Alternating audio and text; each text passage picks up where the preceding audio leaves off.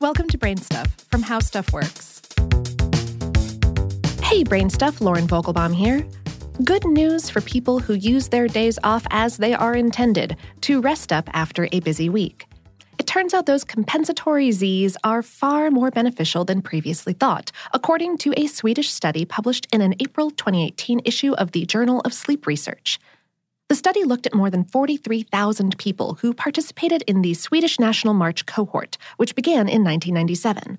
Follow-up for every subject continued until they died, moved away, or December 31st, 2010, when the study officially closed. The researchers for the sleep study pulled relevant data from the cohort questionnaire about basic sleep habits, like how many hours approximately participants sleep on a workday night, as well as how many hours they snooze per night on days off of work. Response increments ranged from less than 5 hours to greater than 9 hours.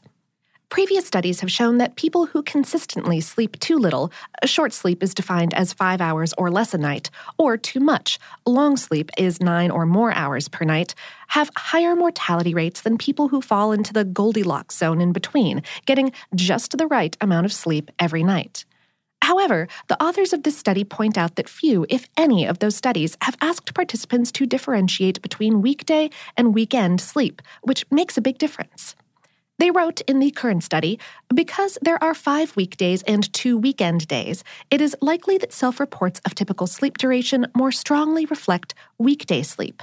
Thus, it is of interest to investigate the relationship between weekend sleep duration and mortality, as well as the different patterns of sleep duration between weekday and weekend sleep.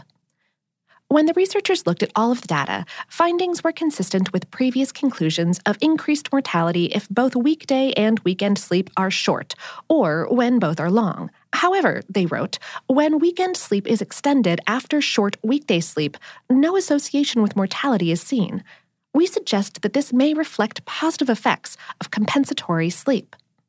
Experts have long advised people to get up at the same time each day, even on weekends, as a long-term strategy for getting better sleep each night. The theory is that yo-yoing sleep habits disturb your circadian rhythms.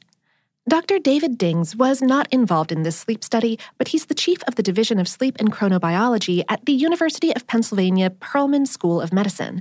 He told Time magazine, "The real question is whether there is, in fact, a buildup of deficit or biological changes that are gradual over time, even though you get recovery sleep." So while this study is great news for those of us who like to sleep in on days off, many sleep experts say more studies need to be done on this subject.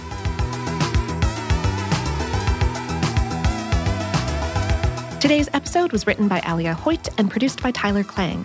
For more on this and lots of other topics that may or may not reinforce your current habits, visit our home planet, howstuffworks.com.